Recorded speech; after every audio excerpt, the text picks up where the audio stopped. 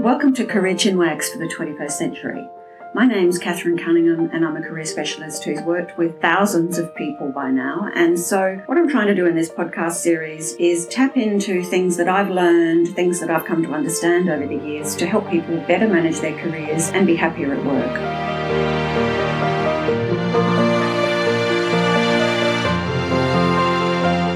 So I want to talk first about MBTI.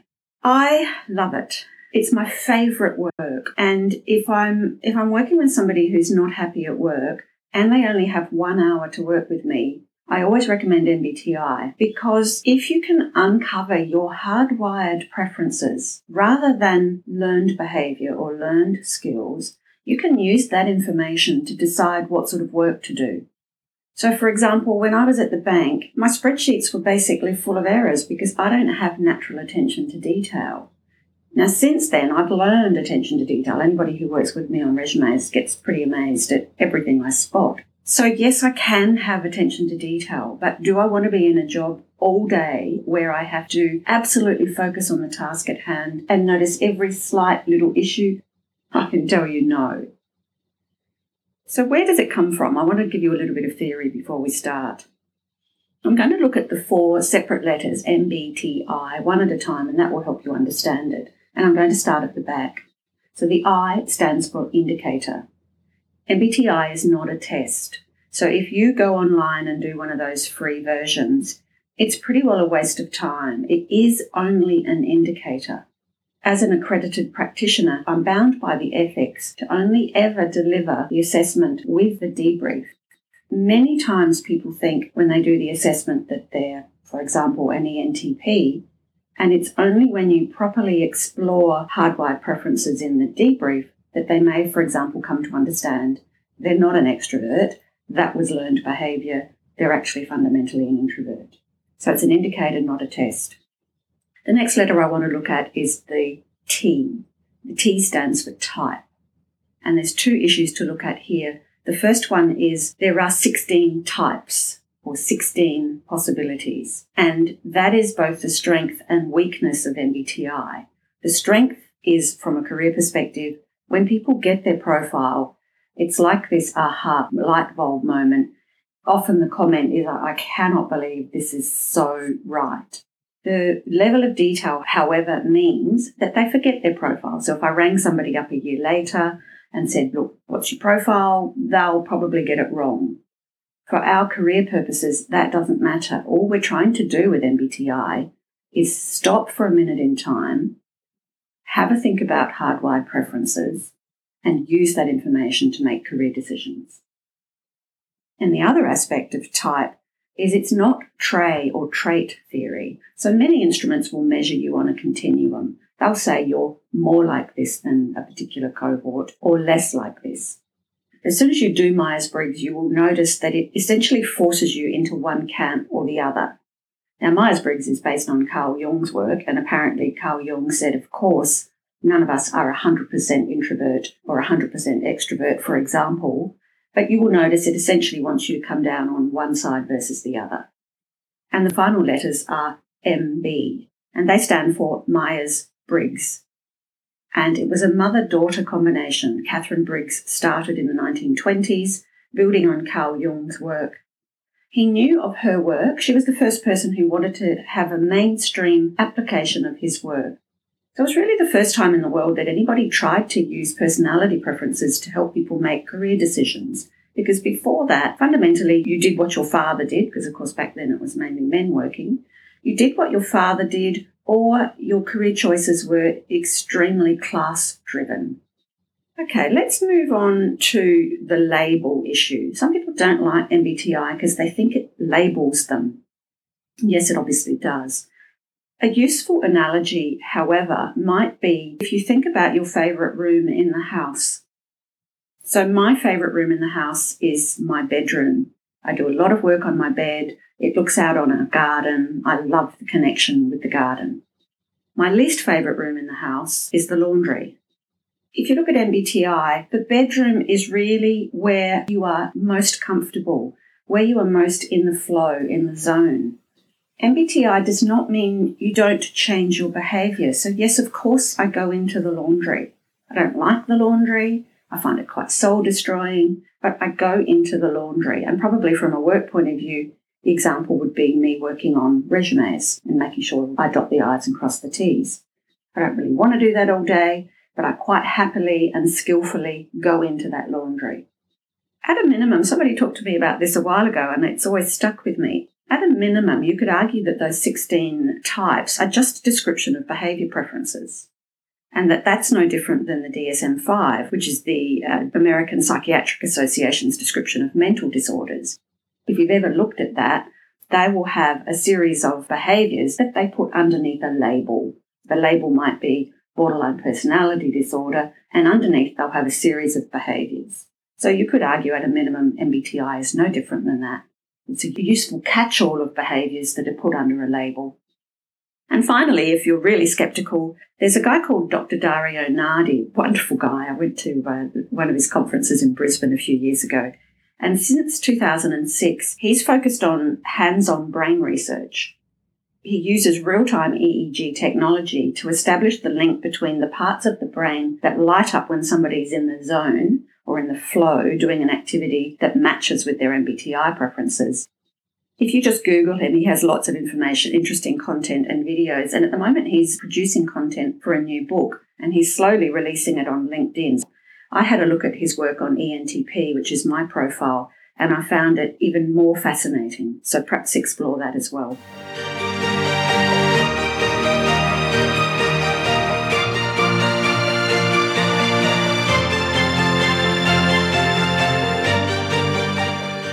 Okay, let's get started.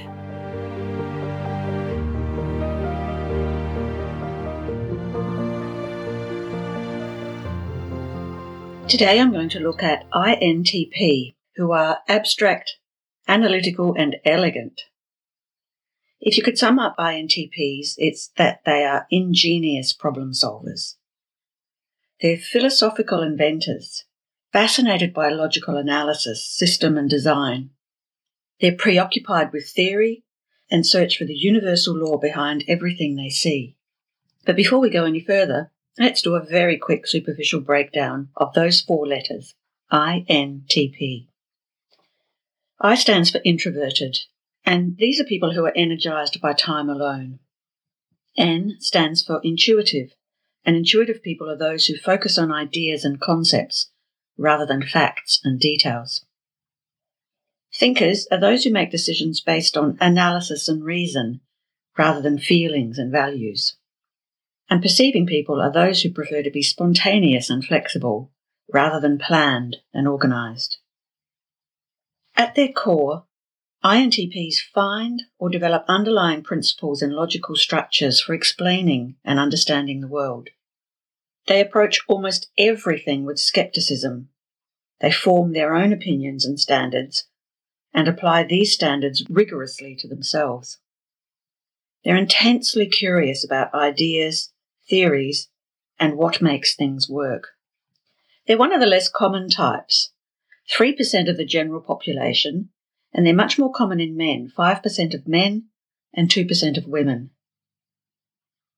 From a statistical point of view, they're more likely than any other type to study a foreign language. They're the highest of all types with career dissatisfaction, along with INFPs. In school, they have lower grades than you would predict from their aptitude scores, and their personal values include autonomy, freedom, and independence. They're commonly found in science and technical occupations, and they're overrepresented amongst working MBA students. INTPs are likely to be logical, analytical, and objectively critical. They're detached and contemplative. They're mentally quick, insightful, and ingenious. They're quiet and reserved, and they're passionate about reason, analysis, and innovation. And of course, I'm interested in where INTPs find career satisfaction. Career satisfaction to an INTP means doing work that is challenging and deals with complex problems, where they're able to try unconventional approaches and take risks to find the best solution. This work needs to let them work independently with plenty of quiet, private time to concentrate and complete their thinking process. The work needs to be done in a flexible, non-structured environment without useless rules, excessive limitations, or unnecessary meetings. The work needs to let them develop ingenious ideas and plans and lets them delegate their implementation and follow-through to an efficient support staff. And finally, the work needs to let them analyse and critique new ideas independently or with a small team of colleagues whom they perceive as smart, competent and logical. That content comes from a wonderful book called Do What You Are by Tiger and Barron, where they outline 10 key drivers for career satisfaction, and I've only mentioned 5. So if you're interested, go and have a look at the book.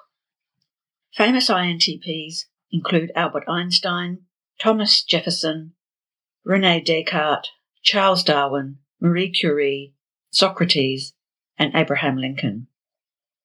What makes them attractive to others? There's a wonderful group on Quora of MBTI aficionados whose knowledge is outstanding. I always am in awe every time I look at it. And they do a quick analysis of that.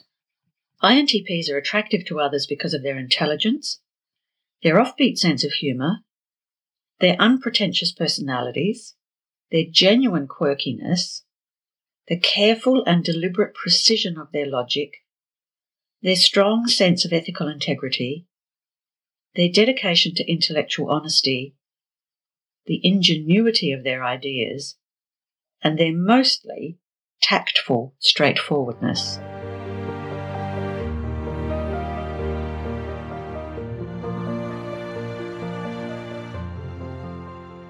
As always, I'm going to stray a little bit from an analysis of INTP and their career drivers to talk about what they're like in the workplace. Again, this is from a wonderful book called Working Together by Isaacson and Behrens, and I'm going to just pick out little bits from the various sections of that book. When it comes to management style, the management style of the INTP is likely to be one of a visionary who communicates the general outline of the vision and then lets everybody do their own thing. Because they prefer to be left alone to operate autonomously, they assume that others do too. They can be team players if that's what's necessary to get the job done. If faced with what they perceive as incompetence, INTPs are likely to take on the task themselves rather than see the project fail. INTPs often avoid management positions because they prefer to develop their natural gifts as individual and significant technical contributions. When it comes to values, INTPs value the theoretical, wanting insight, understanding, comprehension and knowledge. They admire genius, precision, efficiency and effectiveness, and they seek these characteristics in everything they do. Their love of theory is perhaps greater than all of the other types. To them, theory is the way to achieve objective truth. When it comes to their attitude, the basic attitude of INTPs is one of skepticism. While they are open to new ideas, they're skeptical of their validity until logically proven otherwise. They find the ambiguous fascinating and embrace the search for clarity. What about their skills? INTPs are very good at determining the most efficient and effective structure, figuring out the simultaneous placements of parts of a whole, be it a building, as in architecture, or a theory. INTPs are wordsmiths. More than any other type, they seem able to express with great precision exactly what they want to communicate. The driving force of an INTP is this very high need they have for achievement. However, this achievement is usually measured by standards set by the INTP, not by society or the organisation. Their standards for achievement are constantly escalating for them and for others, and they're driven to understand the laws of the universe. When it comes to energy, then it's no surprise that given these skills, values and attitudes, INTPs direct their energy towards the acquisition of knowledge and competencies. And when it comes to their authority orientation, again, it would be no surprise to you to think that INTPs want the person in charge to be knowledgeable and competent. They do not grant authority by position. They will question authority and test it, especially in their own area of expertise. How do they learn? They learn by conceptualizing, abstracting common properties and creating categories. They are very good at learning abstract ideas and less adept at learning by association and rote. What about their blind spots and pitfalls? INTPs may overlook the human element in the quest for objective truth and understanding. They can be bitingly critical and sarcastic and may be seen as cold and distant. They may want to spend too much time planning and thereby delay the actual doing of the project. INTPs may be intellectual snobs with little patience for those less endowed with abstract intelligence. They tend not to like small talk necessary for social and semi-social situations. And to finish off, I'm going back to that Quora group just for a little bit of light-hearted analysis. And they talk about how would you know if an INTP liked you? Even though they're usually aloof and reserved, if the INTP has a crush on you, they will seem warmer and more responsive. They'll actually respond to your messages, whereas if they don't like you, they're likely to forget your name even if they've met you 10 times. You can also expect shy smiles and excuses to be near you. They'll be interested in your mind and ask you what your opinion is on various topics to get to know you. You'll find them especially interested and curious whenever you have something thought-provoking to share. You may feel weirdly flattered by their attention, even if you're not totally sure why. They will go out of their comfort zone to do the basic courtship rituals they usually can't be bothered to do. What may seem like normal social behaviour to you is them putting the effort in to get to know you.